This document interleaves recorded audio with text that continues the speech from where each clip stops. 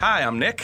And I'm Rob. We're a writing team from New Jersey with a passion for film. An aggressive, all-consuming passion. Well, whenever we see a news article we find, insane, immediately it's... How can we make a movie out of this? Every episode, we read a crazy article from different sources and tumble down our own rabbit hole. Discussing cast, crew, and plot. And then we hash out a pitch for a feature film. So, join us as we BS about movies and ask the important question... What do you got? What do you got? What do you got? What do you got? Just wanted to make sure my squigglies were squiggling. Are my squigglies squiggling? They are. Those are the technical terms for anyone out there listening. Are your squigglies squiggling right now, Rob? They're called waveforms. I paid a lot to have that knowledge. Excuse me. They are called squigglies, and currently they are squiggling. I hate my life. Technically, I'm not wrong. Ladies and gentlemen, welcome back to What Do You Got? This is episode 26. We are hustling along in the year 2021, trying to get everything done on a timely manner so that you guys have some great content every other Thursday. We are recording this on Wednesday the 10th, which means this episode will actually be out tomorrow the 11th. So while you're listening to it, we hope you enjoy it. We have a pretty interesting story coming at you this time. That was a lot of numbers. It's just the Fibonacci sequence. I'm just yelling it out loud. We've got a pretty interesting story coming to you this week, and we hope you enjoy what we speak into your headphones. As always, history writes better stories than we ever could. Yeah, it's really true. And I'm very excited about this one because I took it as kind of a tangent and used it as a base for where I went with mine. So it's very different. Not very different, but it is quite different from the article with where I went with my pitch. So I'm excited to see how we bring this together. Well, why don't you tell people a little bit about a certain Olympic event? Maybe I will. Maybe I won't. I just shut off my microphone and leave. He hung up on me. So today's article, ladies and gentlemen, is brought to you by SmithsonianMag.com. As always, link in the description below of the episode. The title of this article is The 1904 Olympic Marathon May Have Been the Strangest Ever. Subheader, in 1904, St. Louis hosted the Olympic Games as part of the World's Fair and produced a spectacle that incorporated all the mischief of the Midway. So this article goes into pretty heavy detail. I'm not going to sit back and read the entire thing, but I will try to kind of go through and read excerpts and snippets of what happened. Basically, the 1904 Olympics was a god-awful mess, and it almost actually made the Olympics go away forever. It was the first time America had ever hosted in St. Louis, as I said, in 1904. It was supposed to be celebrating the centennial of the Louisiana Purchase, which was obviously 100 years prior. The Olympics went so poorly that the whole world almost decided that maybe we shouldn't do this anymore, ever again. It's such a huge deal, even in modern terms, when they decide not to do an event at the Olympics anymore. Yeah. Like when they cut out baseball a few years ago, or there was discussion even a few years back about not doing wrestling anymore. Yeah. Which people were up in arms about because the Olympics started with just wrestling and running. Yeah. It's the Greeks were all about those two categories. So although there were moments of surprise and genuine triumph, such as gymnast George Iser earning 6 medals, including 3 golds, despite his wooden leg, the games were largely overshadowed by the fair, which, it happened at the same time as the World's Fair, were overshadowed by the fair, which offered its own roster of sporting events, including the controversial Anthropology Day, in which a group of... Before I continue this sentence, I do want everybody to know this article is about 1904. So there is some language in here that we probably would not use to describe certain groups of individuals. So please don't hold that against us or Smithsonian Mag, as they are just properly using journalistic integrity to quote the proper terms of the times. It offered its own roster of sporting events, including the controversial Anthropology Day, in which a group of, quote, savages recruited from the fair's international villages competed in a variety of athletic feats. Among them, a greased pole climb, quote, ethnic dancing, and mudslinging for the amusement of Caucasian spectators. Pierre de Coubertin, which is probably absolutely not how you pronounce that, a French historian and founder of the International Olympic Committee, took disapproving note of the spectacle and made a prescient observation, quote, "As for that outrageous charade, it will of course lose its appeal when black men, red men, and yellow men learn to jump, run, and throw, and leave the white men behind," end quote. I am going to very obviously use quotes for all these type of lines of dialogue, as I don't feel comfortable even reading them aloud. But it's absurd in a historical context to see the strange confidence and fragility of white men during these periods. Absolutely. Like, at first, like, there's no way they can be better, and then when it becomes clear that they are better, they said things like, there's that thing they were saying about Jackie Robinson. Black men can run faster and stronger because they have a longer heel bone than white men, which, I think he hits a home run in the next scene in the movie, and they're like, was that the heel bone? Was that the heel bone, Jerry? Was that what it is? Was that what that is, Kevin? The Olympic signal event, the marathon, was conceived to honor the classical heritage of Greece and underscore the connection between the ancient and the modern. But from the start, the 1904 marathon was less showstopper than sideshow, a freakish spectacle that seemed more in keeping with the carnival atmosphere of the fair than the reverential mood of the games. The outcome was so scandalous that the event was nearly abolished for good. We go on in the article just to talk a little bit more about the different runners in the marathon of 1904. A few of the runners were recognized marathoners who had either won or placed in the Boston Marathon or had placed in previous Olympic marathons, but the majority of the field was composed of middle distance runners and assorted, quote, oddities. Americans Sam Meller, A.L. Newton, John Lorden, Michael Spring, and Thomas Hicks, all experienced marathoners, were among the favorites. Another American, Fred Lors, did all his training at night because he had a day job as a bricklayer and learned his spot in the Olympics by placing in a, quote, special 5-mile race sponsored by the Amateur Athletic Union. It just sounds like a bunch of actual marathon guys, and then your dad. Yeah. It's like you got all these marathon runners, and then you're like, shit, we're one guy down. Hey, go to the local butcher shop and ask them if John wants to run. He's got a free lunch break. It's a 1 hour lunch. That should be longer, right? That should be enough. That's enough time. Among the leading oddities were 10 Greeks who had never run a marathon, 2 men of the Suwana tribe of South Africa, who were in St. Louis as part of the South African World's Fair exhibit, and who arrived at the starting line barefoot, and a Cuban national and former mailman named Felix Carabal, who, again, I'm probably mispronouncing that, who raised money to come to the States by demonstrating his running prowess throughout Cuba, once trekking the length of the island. Upon his arrival in New Orleans, he lost all his money on a dice game, and he had to walk and hitchhike to St. Louis. At 5 feet tall, he presented a slight but striking figure at the starting line, attired in a white long-sleeved shirt, long dark pants, a beret, and a pair of street shoes. One fellow Olympian took pity, found a pair of scissors, and cut Carabala's trousers at the knee. There's a picture of him in his running gear in the article, and I very much encourage everyone to find it because it's great, hilarious to imagine running. What is it, 26 miles? In like dress shoes and like cut off slacks, covered in blood. Yeah, seriously, it reminds me of the episode in The Office when Andy doesn't want to chafe his nipples, and he does very badly. We're going to skip down a little bit. There were only two places where athletes could secure fresh water during the run, from a water tower at 6 miles and a roadside well at 12 miles. James Sullivan, the chief organizer of the game, wanted to minimize fluid intake to test the limits and effects of purposeful dehydration.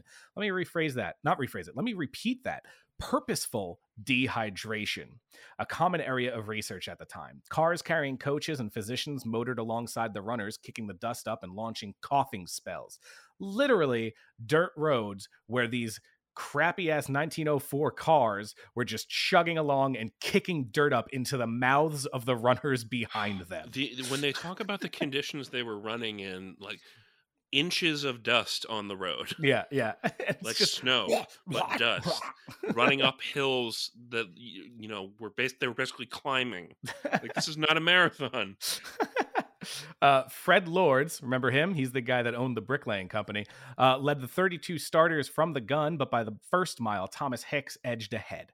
William Garcia of California nearly became the first fatality of an Olympic marathon when he collapsed on the side of the road and was hospitalized with hemorrhaging. The dust had coated his esophagus and ripped his stomach lining. Had he gone unaided an hour longer, he might have bled to death. John Lorden suffered a bout of vomiting and gave up. Len Tao, one of South African participants, was chased a mile off course by wild dogs. Felix Caraval trotted along in his cumbersome shoes and billowing shirts, making good time even though he paused to chat with spectators in broken English. On one occasion, he stopped at a car, saw that its occupants were eating peaches, and asked for one. Being refused, he playfully snatched 2 and ate them as he ran. A bit further along the course, he stopped at an orchard and snacked on some apples, which turned out to be rotten. Suffering from stomach cramps, he lay down and took a nap. Sam Meller, now in the lead, also experienced severe cramping. He slowed to a walk and eventually stopped. At the 9-mile mark, cramps also plagued Lords, who decided to hitch a ride in one of the accompanying automobiles, waving at spectators and fellow runners as he passed. If someone just wrote this down and published it as a piece of fiction, and then he took a nap, I would have probably slapped the writer to the ground and taken their wallet for wasting my time. It's one of those moments where if we were to pitch this movie as literally this article, not take any tangents, any writer's liberties, if we were to just pitch this, the producers we pitch this to would just look us straight in the face and go, no, this isn't believable, you idiots. Even though it's a comedy, it needs to be believable. Hicks, it's not. It's not fake. Hicks, one of the early American favorites, came under the care of a 2-man support crew at the 10-mile mark. He begged them for a drink, but they refused, instead sponging out his mouth with warm distilled water. 7 miles from the finish, his handlers fed him a concoction of strychnine and egg whites, the first recorded instance of drug use in the modern Olympics. Strychnine in small poison. doses. Literally poison. Strychnine in small doses was commonly used as a stimulant, and at the time there were no rules about performance-enhancing drugs. Hicks' team also carried a flask of French brandy, but decided to withhold it until they could gauge the runner's condition. Meanwhile, Lords, recovered from his cramps, emerged from his 11-mile ride in the automobile. One of Hicks' handlers saw him and ordered him off the course, but Lords kept running and finished with a time of just under 3 hours. The crowd roared and began chanting, "An American won!"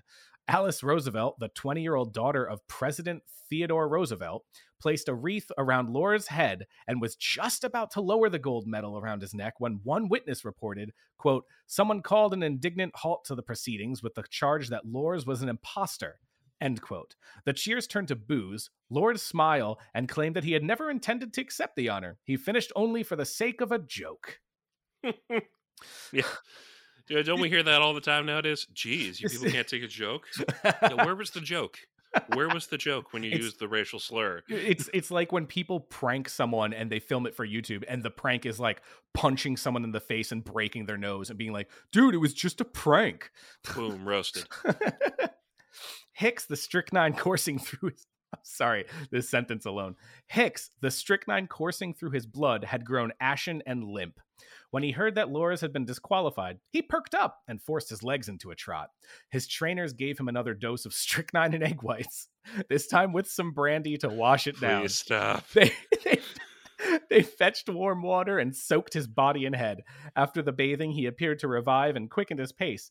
Quote, "Over the last 2 miles of the road," wrote race official Charles Lucas, "Hicks was running mechanically like a well-oiled piece of machinery. His eyes were dull, lusterless. The ashen color of his face and skin had deepened. His arms appeared as weights well tied down. He could scarcely lift his legs while his knees were almost stiff.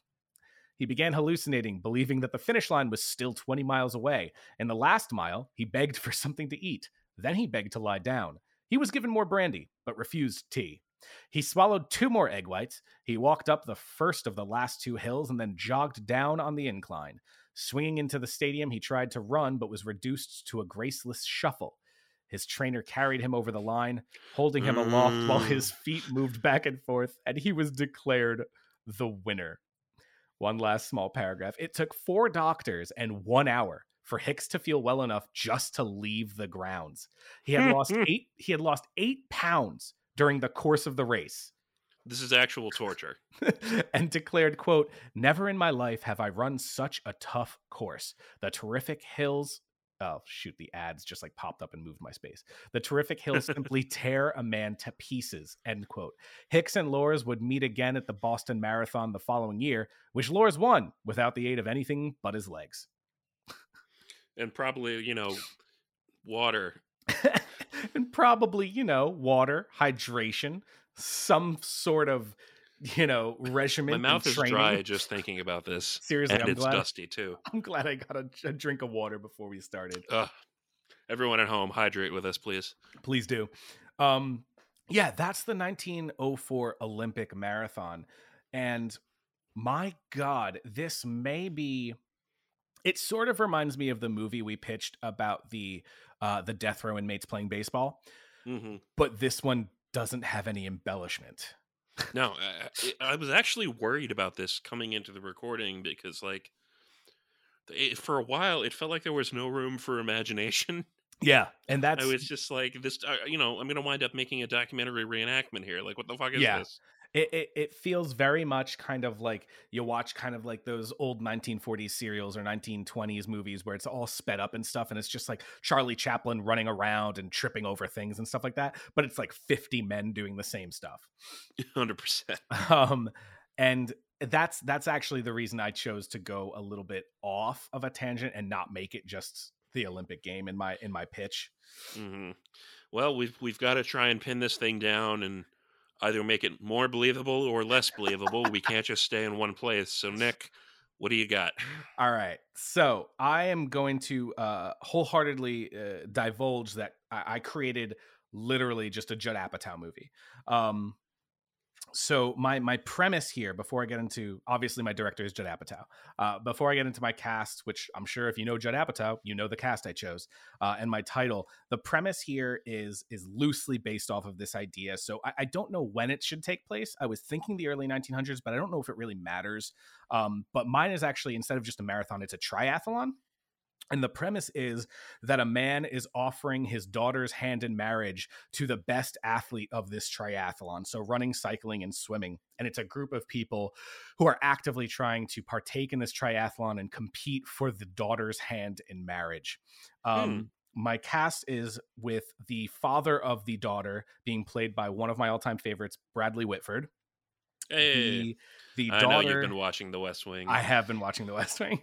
I'm sorry that it stops being good. I'm in the middle of season 3 right now. I took a little bit of a break because I have trouble marathoning shows that are 60 minutes. I'm sorry, an hour, 45 minutes, whatever it ends up being. I have trouble marathoning those shows just because I get kind of bored quickly. So I'm taking a break from it for a little while, but I'm mid season 3 and I'm still loving it. My other cast members. So the daughter is played by Teresa Palmer. And then I have a cast of my triathlon athletes: Seth Rogen, Craig Robinson, Paul Rudd, James Franco, Danny McBride, and one of my absolute favorite actresses, Catherine Hahn. So yes, there is a woman also competing for this daughter's hand in marriage. And I have a feeling 3 of those people are going to be really mad at you for making them run. I have a feeling I want my ending to be that Catherine Hahn wins, and it's kind of just Bradley Whitford just being like, all right, well, I mean, okay. So that's the idea, is that I have these different scenarios where, like, during the swimming portion of the triathlon, like, what I'm thinking, like, Paul Rudd is swimming and they're literally swimming in like the ocean and there are sharks like swimming around them or something. During the biking portion, someone sabotages one of the bikes, which leads the other person to steal a child's bike and ride that. During the running portion, someone rolls boulders down the hill next to them, trying to hit the other runners. So I came up with like this idea of all this stuff because I wanted to kind of do one of my all-time favorite movies, which I think I've mentioned on here, which Rob obviously knows, is It's a Mad, Mad, Mad, Mad World. I kind of wanted to put this in the vein of Mad World and Rat Race, but everything's on foot. So We don't Oh, have. boy. And the only other reason I was thinking possibly the early 1900s is the idea of using the cars and the scenario of like the dust kicking up in front of the other runners might be funny. And I don't want cell phones and stuff like that. So, maybe like the 60s or something, or just forget about the technology. But that's my director. That's my cast. My title, I thought of two, but I think the first one is absolutely perfect. My title for this film is Runner's High.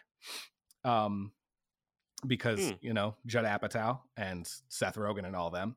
And the other title I came up with was also another runner's lingo, which is called Junk Miles, which is just about apparently the extra miles runners add on, like just to pad their mileage during a run.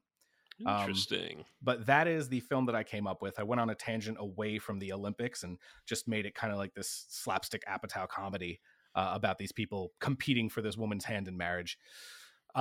So that's what I got. Rob, what do you got?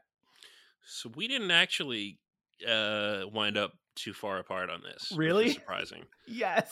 Because I also really love It's a Mad, Mad, Mad World, and it's the first thing I thought of.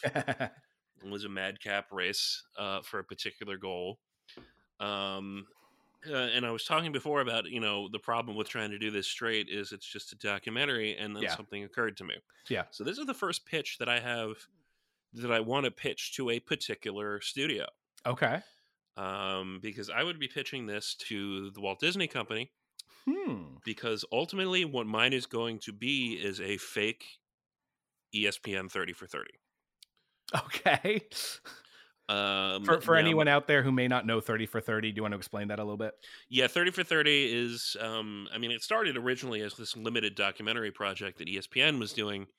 The title no longer makes sense because it was like 30 documentaries over 30 days or something like that. Yeah. And now it's just the name of this ongoing series, but they're some of the most acclaimed sports documentaries of all time. And it's a consistently valuable and extremely prestigious brand. Yeah, my favorite one has always been the one the day the OJ trial happened, or the OJ the Bronco chase. The Bronco chase, yeah, all the incredible stuff that happened in sports on that day. Yeah, but of course, we have to watch the Bronco chase. But Arnold Palmer's last great game. I already said I'm Bob Costas. They already know I'm Bob Costas. If you haven't seen that video, people, please look up Bob Costas 1994, whatever that is. It's so goddamn funny. And, I used to work at a particular sports network. I'm not going to say which. But, the Bob Costas also worked there. And he did it again. That same blooper. And I think actually I saved that file and sent it to you one day. Yes. But anyways, so yeah, I want to take a sort of a mockumentary but very serious approach to it. My director is Adam McKay. Which is not too far off. Yeah, not at all. My titles, I have three. The first one's A Gentleman's Wager. The second one is Athletic Achievement. And the third one is No Contest. I like No Contest. So in trying to trim it down to a more manageable story, and something that we're going to be doing in mockumentary fashion with over-the-top reenactments and people in studio doing talking head interviews. Yeah. My cast is as follows. As the president of the International Olympic Committee, Rowan Atkinson. Mr. Bean. Very handsome actor, Dan Stevens, will be playing actual marathoner and athlete and favored to win the contest guy. Downton Abbey. Woohoo! Yes. Jonah Hill will be playing some schlub who won a contest and got into the race.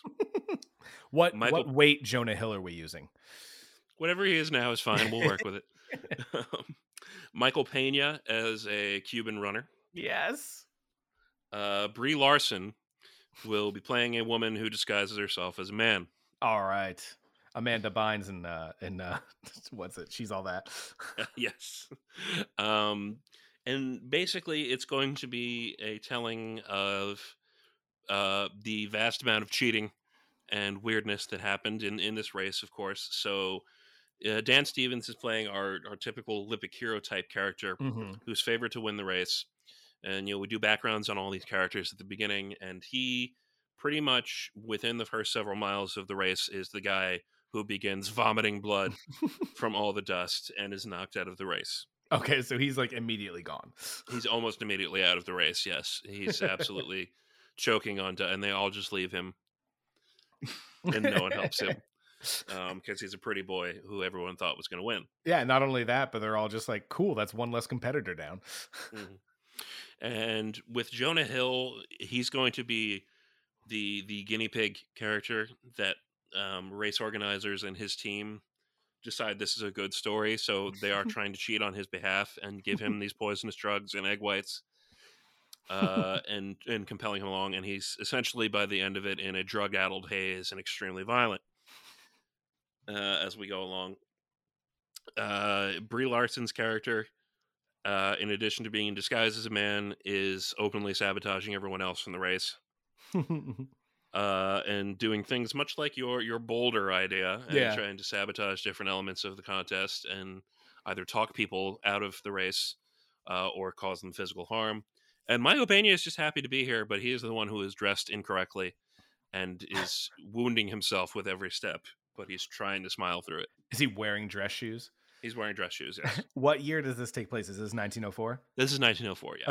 Okay, so it takes place during... I also have cameos for this. Nice. Because in the background, observing all of this and steadily keeping pace, and ultimately who are going to win the race in this particular thing are Key and Peele. Who you just keep noticing like slightly out of focus in the back. Isn't that Key and Peele? They're just kind of like jogging past. Yeah.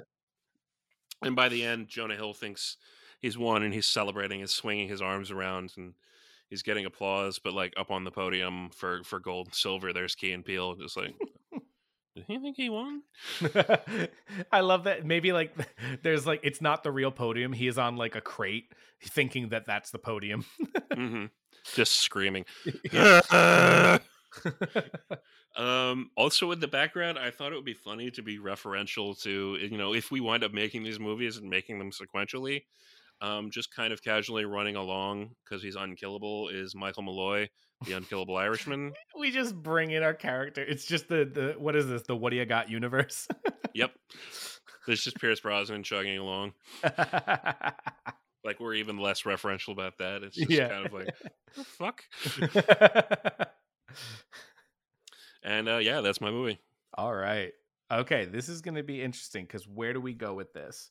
We're going to have to piece this one together. I mean, Adam McKay and Judd Apatow, they're so similar in their styles that either one of them could easily work. I think Judd has done documentaries. I think so too, yeah. If I recall, like I think he made the Gary Shandling documentary on HBO. I didn't even know there was a Gary Shandling documentary. Oh, it's great. Huh.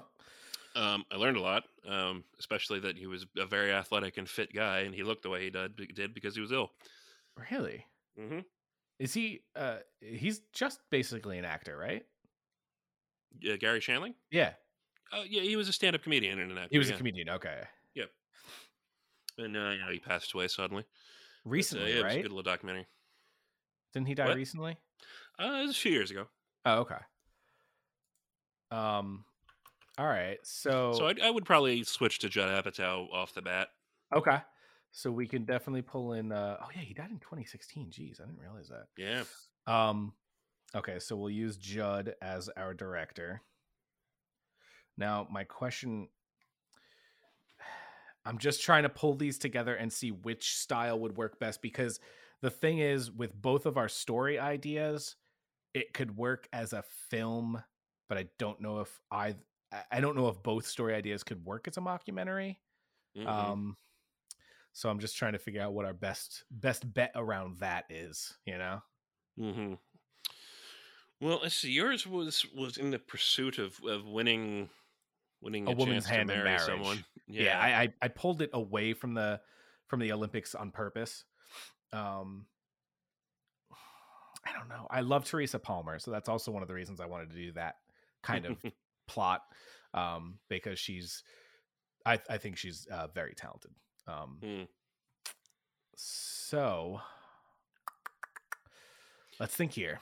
I do like the notion, like if Teresa Palmer, like if we folded her into the more realistic one, if she played Alice Roosevelt, who's historically a really badass woman, Yeah. I like the notion that kind of the final boss of this is that the American runners have made such a debacle out of things that they now have to fist fight Teddy Roosevelt and that his is daughter. that is going ultimate slapstick. Yeah, um because like I wouldn't want to do that. yeah, I don't know. I don't know if I'm sold on the mockumentary idea. Hmm. Because I'm trying to think of some of like the big mockumentaries. The biggest one that comes to mind has always been Woody Allen's Zelig. Oh, that's the one where he like puts himself in historical events and Yeah, stuff. yeah. And I'm trying to just think of how this would work as kind of a full length film. I don't know if I see the Talking Head style working, just Hmm. because the mockumentary aspect of it and how slapstick it is. I feel like in the Talking Heads aspect would just be a little too much deadpan humor, if that makes sense. Yeah, now that I'm thinking about it, is probably a little too similar to that movie The Lonely Island did on HBO about the Tour de France. Oh, I actually didn't even see that one either. Yeah, now I'm thinking that it's stylistically pretty similar. They basically did like an HBO Real Sports Okay, about yeah. this one Tour de That's France you know competition. that's the tough thing about mockumentaries is that like once you get to the talking head moments, if it's like a seriously like wacky comedy, every one of your talking heads moments is really just going to be kind of deadpan humor, and I feel like that can be very difficult to like traverse the grounds around that, if that Hmm. makes sense. Yeah. Um So I'm okay with moving on from that as a concept. okay, so we'll pull it into a regular film, and now the object of discussion shall be whether or not we stick with the Olympics or we go the route of, and again, I don't want to be pulling just like my pitch as like the main premise, but just trying to figure out which one would work best. I mean, ultimately, they're both about foot races, so I Yeah. don't see why we would necessarily have to take it abstract and have it just be a race for a prize Okay. nebulously. Like, they can both be the same thing. Like, it can Yeah. be, this is the World's Fair, so, like, it Yeah. can Yeah. be Yeah. the Olympic race, and you get a chance to win, to take the lovely daughter of the United States out to dinner. Okay. I Also, like you like that. that. Yeah. Yeah, because that'll kind of bring it together. I'm definitely good with that. So we keep it 1904. We put it into not a mockumentary, just a regular style film. Um, we have Teresa Palmer playing what's her name? Alice. Alice Roosevelt. There's actually a pretty famous quote because she was a wild kid and she was out partying, and I think like she had a snake and she got into fights and stuff all the time. And somebody, Roosevelts were weird, man. yeah, like somebody was saying, Mr. Roosevelt, you should really try and control your daughter. And he said something along the lines of, I can run this country or I can control Alice. I cannot possibly do both. I love that. I'm trying to think of who we could use to play Teddy, because like the greatest person to ever friggin' portray Teddy Roosevelt was Robin Williams. I'm just looking.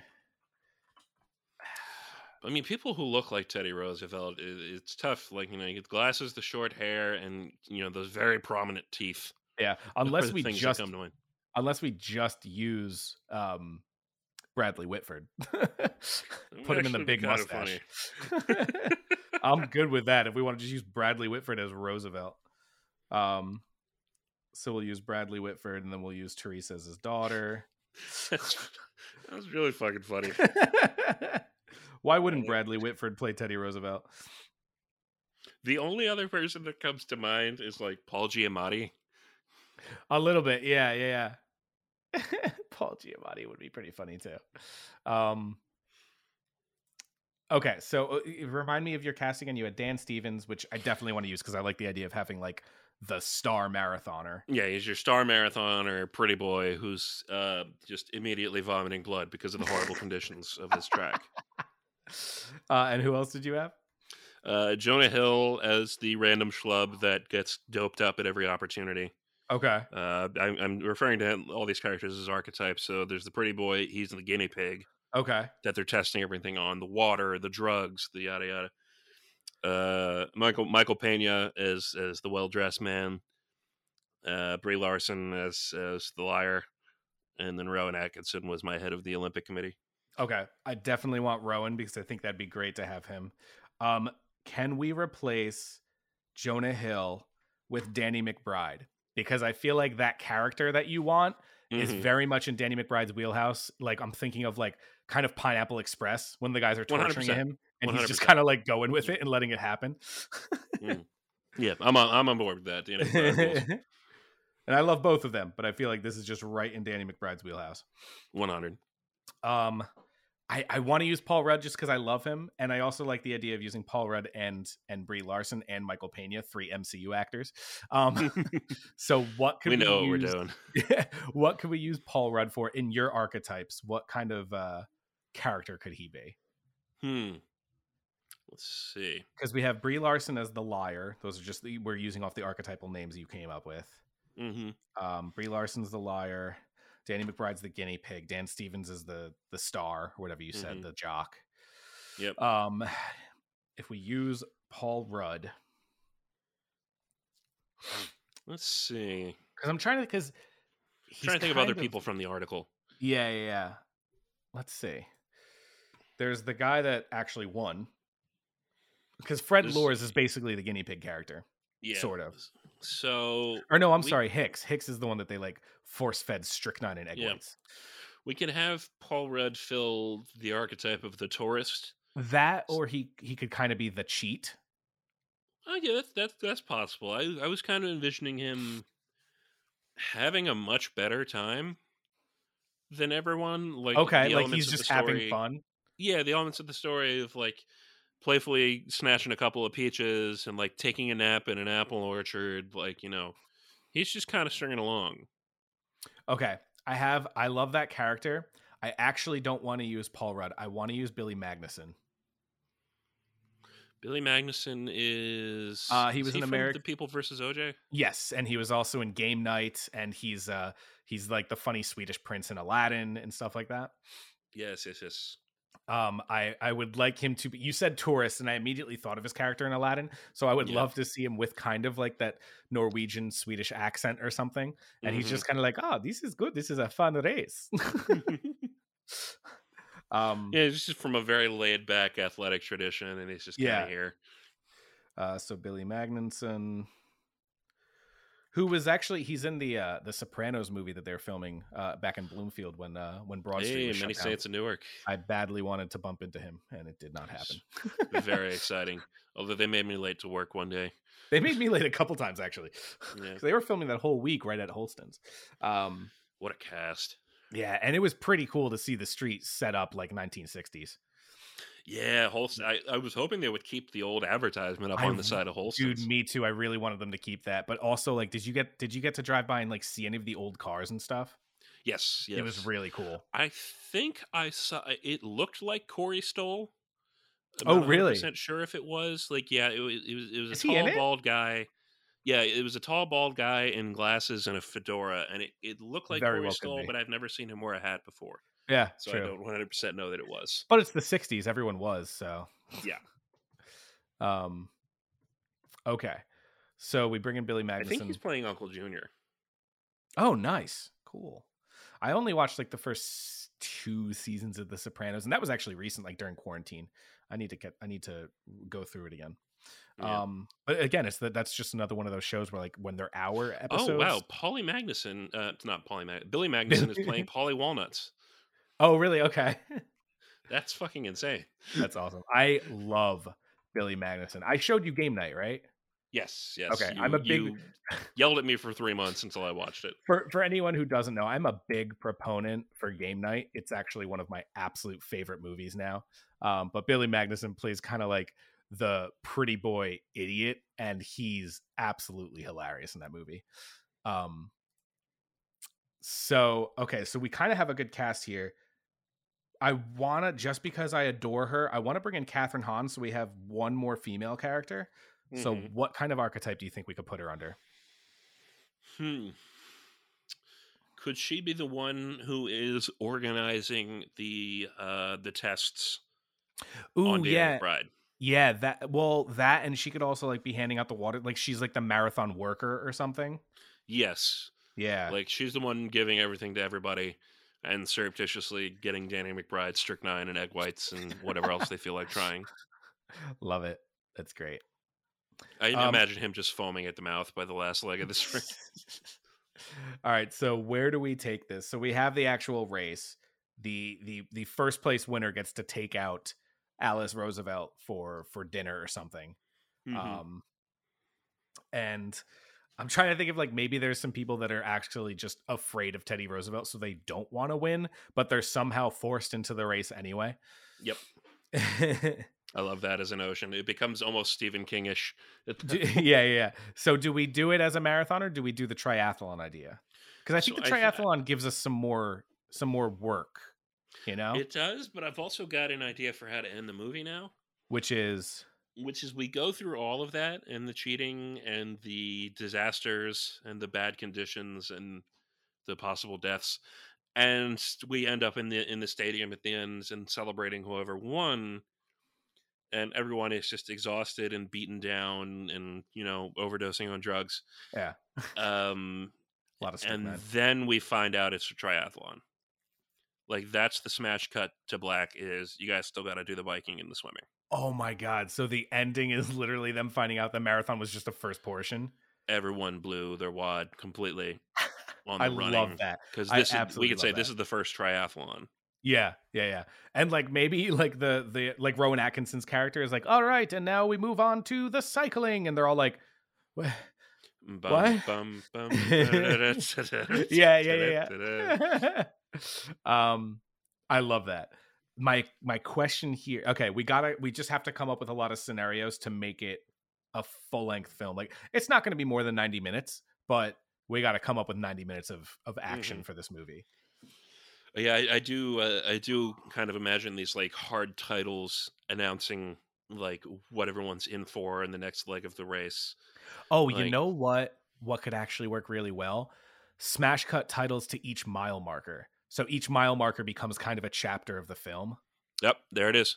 Yeah. So we have like, boom, mile 3. And then we kind of see, 3 or 4 of the characters going through mile 3. Yeah. Boom, mile 4 Boom. or Yeah. mile 6. It doesn't have to be. Yeah, every we single probably mile, wouldn't go every. Yeah. But then That's we just cut sadism. but then we cut to another mile and it's just showing other characters and where they're at. Mhm. I think that could work really well. Yeah. And then, we'd be able then to really parse out and do the jokes that we want with each problem, from the dust to the hills, which is a lot of fun. We treat it almost like an Everest movie. Mm-hmm. Which, by the By, way, I like love the that 7th movie. fucking hill you've got to run over. It's just, Yeah. So let's just come up with some ideas of what can be scenarios in this. So we have the cars kicking up the dust. I'd like to keep the boulders. So who do we say was our cheat? It was Billy Magnuson. Brie Larson. Oh, Brie Larson. Oh, no, Brie Larson was the liar. We had a right. cheat as Billy Magnuson. So we have him literally just. No, I'm sorry. No, he was the tourist. Who was our cheat? Yep. Was it Danny McBride? Well, no, he's being cheated. No, he's the guinea pig. Upon. Damn, who did we say? I thought we said. I think I folded in the cheating into Brie Larson. Okay, so In just mine, as I don't the know if we female decided on posing that. as a man, we have Yeah. Brie Larson just kind of cheating her way through. Yeah. The So, sabotaging. the only thing I feel about that is like, in the terms of like modern society, if we bend that character into that, is that kind of conforming to the idea that as a woman she can't compete with men without, getting a leg up? I don't want to have that kind of, I guess debate within the film. Mm-hmm. I mean, I guess so. It kind of depends on the portrayal of like, is Very she true. athletically capable? Which Yeah. it's Brie Larson, so I would say yes. It's just sort of a very almost, I don't want to say revenge, but she's working out a lot of anger on people. Okay. Yeah, no, I can get behind that. Yeah, it's exactly like you said. Like, as long as it's not portrayed as the reason she's cheating is because she's a woman and can't compete with men, Mhm. So I think it's fine as long as we don't as long as we make sure Yeah. that that's not the route it's perceived by the audience. Like kind of almost what I was aping with that as a notion is there's this one episode of South Park where they're out in Aspen and Stan gets into a skiing contest with someone who's like twice his age and fully grown, and Mhm. Stan doesn't really know how to ski, but the guy treats it like it's a classic 80s movie ski race. And like at every stage of it, he's like, knocking over trees and doing. And meanwhile, you just cut back to Stan doing like French fries, pizza, French fries, and just slowly coming down that. And this guy's just like, he'll never get past this fallen tree. It's like, bro, you could have ended the race 10 minutes ago. Stop by stopping. not cutting down that tree. Yeah. So that's kind of what I was vibing. Okay, no, that I can get behind. I like that. She's taking so much time to like offset the other runners that she literally could have won the race by now. It's like, have you noticed that every time that you stop to do something, you are in fact in the lead? Yeah. All right, I got to keep this lead. What should I put in front of them? Why don't you just keep running? Shut up, Tom. I don't know what's so funny about like those kind of one syllable names or something where you just kind of yell at them for it, or just short names. Shut up, Kevin. The monosyllabic names with like, especially the hard consonants like Craig. Yeah. I don't know why. They're just funny. Fuck you, Craig. Okay, so we have the boulders, we have the dust kicking up. What other kind of we have Danny McBride being force-fed strychnine, and brandy. I definitely want to throw the brandy in there. Yeah, He's every just time they drunk stop as for shit. something, he has to deal with something else that they're putting into him. And he doesn't know. He's just like, Doc said that this is good for me. Never run this long before. Is it normal that my eyeballs are falling out? Is it weird I can't feel the wind? left? Is it weird I can't feel the left side of my body? What else do we have? Because the other scenarios I came up with were for the triathlon, so we can't do the shark attack. We can't do the stealing a kid's bike. Can we go something like super wacky, like Brie Larson sets up like a friggin' child's lemonade stand, but spikes the lemonade with strychnine or something like that? Oh gosh. Yeah, that's not bad. It's like or laxatives. Yeah, laxative. Yeah. It's very Pours dumb a couple and dumber. packets of Swiss Chris into there. I like the notion of there being like a beat in the middle of the movie, where they have to just kind of stand there and wait because this is such a poorly plotted race course that there's a train going by and they just got to stand there while it passes. And then it's there's like 1904. there's like one guy that's like, no, I'm gonna beat it, and he like dies and gets hit by the train or something, or trips under the tracks. Yeah, lots of respectable people get hit by trains. They're just sitting there watching, and there's nothing they can do. They're all just Yeah. like, ooh, we gotta wait for this to pass. Yeah, there's just forced like quiet moment with all of them where it's like for the first time they're just kind of surveying the competition and looking at, and just idly talking, and we can get a little bit of character development in there. Yeah. One of them still kind of jogging in place because they're like really serious about it. Yeah. Danny McBride is just in another dimension. It's like, so what do you do, professional? Bricks. Oh yeah, he's the Fred Lore's character. He's just like, we need another runner. Go get the guy who does like the printing press shit.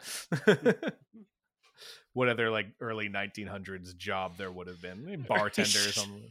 It's so fucked up. They're like, what do you do when you're not running? And he's just like, there's something that isn't this. Like, he's so poisoned. Isn't this everything? His pupils are enlarged like crazy. Yeah. Saucers. I've always been here. I've always been here. That's so terrifying of a line. Yep. So you are the caretaker. So I would love for anyone listening to this episode, if you have ideas for different scenarios we can put these characters into during the marathon, please tweet us at WDYG Podcast on Twitter. I'd love to hear what scenarios and options you guys come up with as well. So we get them to do any of these main characters die? I think that's the question we should answer. I mean, we just kind of leave Dan Stevens there during the first leg, so it's possible that he dies. We don't really bring it up again, I think. He's never mentioned again until like the very end, where when they're saying like there's a triathlon, they're like, we're missing a runner. Yep. Like none of them care. Like, fuck that guy. He trains for this. So yeah, so the reason he collapses immediately is, what do we have? Because of the dust of the cars. Yeah, we're probably going a little over the top with that. Like the thickness of it That, and Oh, also the fact that since he is like the marathon runner, he's far ahead in the very beginning. So like the runners aren't supposed to be that close to the cars, yep. but because he's so quick and so like in It's shape, all getting kicked up it's directly all into his nasal just him. passage. Yeah, it's just him. And then like the cars are gone, and like a good 6-7 minutes later, all the runners just kind of pass his body on the ground twitching or something. They're all just stepping over him lightly. Oh man. Okay, so we end it with the idea that the triathlon is the second and third portions of the triathlon will begin soon. Do we do anything with the Roosevelts before we come to this end? I'm trying to think. Or are they kind of just watching from the spectator stands at the like finish line the entire film? Yeah, I think probably that. I'm trying to, it's not a very final sort of ceremony at the end of this now because we're going into more events. But Yeah. How does okay? So I've never done a triathlon. I don't know if you have, but is there time between the three aspects, or is it just you finish the run, you go straight to the bike? I do not remember from the last time I watched the Olympics. Okay, I have a I feeling it's don't think probably so, straight. though. Yeah, I feel like it's straight through. Maybe in the 1900s though, there was a little bit of a break. You know, like okay, in 10 minutes we're going to start the second portion or something like that. But Yeah, we can stretch the reality of it. So I do like the notion that like at the they get to the finish line of the running, and a car pulls up and it's somebody who's picked up Dan Stevens, and it's sort of like this man is in terrible shape. I think he's bleeding internally, and the Roosevelts immediately take it that he has cheated and driven a car and pummel him into the ground. he's immediately disqualified. Yeah, he's disqualified and has his face broken The by funny the president thing and his daughter. the funny thing about this is since it is a triathlon and we're ending it after the first portion, it sets it up for a sequel and the end of a trilogy. It sets it up for a three film series. Oh my god. So like it's gonna be like people see this in theaters and then they're like, are they making 2 more of these? And then we never do. Or you could do some type of like end credit scene where like a 2-minute scene for the cycling and a 2-minute scene for the swimming or something Sharks, like that. Yeah. bicycle teenager hooligans. It's just kind of cuts, just like 22 Jump Street when they show all the other 20 sequel Jump Street movies that they faked doing. It's just kind of like quick cuts of different things that happen to them. So like there's the shot of one of them being attacked by sharks. There's a shot of one stealing a bike and all that stuff. It's just kind of one of those, I don't really know what you'd call them, like the overlay shots during credits where like the credits are left justified and you have the shots on the right of scenes. Billy Magnuson is like riding in the basket on the front of someone's bike. He somehow managed to fit himself in, and it's a kid's bike too. Yeah. The kid wouldn't let him take the bike. The kid wouldn't let him take the bike, so he's like, "Fine, I'll sit on the front." He's just wagging his legs to make it feel like he's competing. Brie Larson sticks a stick in someone's spokes. Oh man! All right, we got a comedy here, my friend. I really love the notion that just like Brie Larson woke up today and chose violence. Yeah. That's how we pitch this script to her. We send her the script with the front, the line on the front of the title page is just, "You woke up today with violence in mind." This is a weird one. This is a weird one, guys. This is a weird one. I like the weird ones we get to do when we get to go off on tangents and stuff. Yeah, so if you guys have any ideas for scenarios we can put these characters into, please tweet us at WDYG Podcast on Twitter. Make sure you like, subscribe, all the regular stuff, and at this point, if you've been listening to us at episode 26 and you've been here since the beginning, hopefully you're subscribed and reviewed. If not, please do so, and make sure you share wherever you listen: Facebook, Instagram, Twitter, whatever, your freaking Tumblr blog, I don't care. Wherever you share this information helps us out tremendously, and we're looking to gain some foot traffic. Other than that, Rob, I don't know if anything you wanted to plug or anything like that. Not a lot going on at the moment. My producing partner Jeremy is doing some editing on the next audio drama coming out from our company, an adaptation of Scott Pilgrim. It's a lot of fun, and you can actually catch him on Twitch. once every week or so on the Cape Swoosh Twitch channel. Yeah, you can see him doing some editing and talking about the process as he gets it ready. True. And it's a great project. So, yeah, check that out. We're going to have nothing in place, nothing planned yet, but we're going to have some new guest stars hopefully soon on the podcast. It's just dependent on how we can do it around COVID and Rob and I being socially distant while recording in different areas of the state. So we'd like to get more special guests, but I don't know how well 3 people on Zencastr would work. I think it works about the same. Just got to make sure like we're not having that problem like we had last time with the delay. Yeah. That was a big. Although I did listen to some of the episode, and it did sound like it didn't pick up. So that's the magic of your co-host being a professional editor. Yes. Who? Dave. Thanks, Dave. Dave Franco. Oh, I wish. You got to meet Dave Franco. That'd be sick. You can introduce me to James Franco. Or more importantly, Allison Brie. Thank you guys for listening. We hope you guys enjoyed this one. And that's really it. I have nothing else to say in my life. Just be sure to stay safe out there, guys. The vaccines are rolling out. I've got one of the shots. I'm almost there. Yeah, so, I'm on the wait list. I haven't been chosen yet. I guess I'm not lucky enough. Because you're healthy. That's true. I guess that's true. And I'm a grub. You friggin' plebeian. All right. Thanks for listening, everybody. I've been Rob. I've been Nick. And that is, in fact, what we got. Later.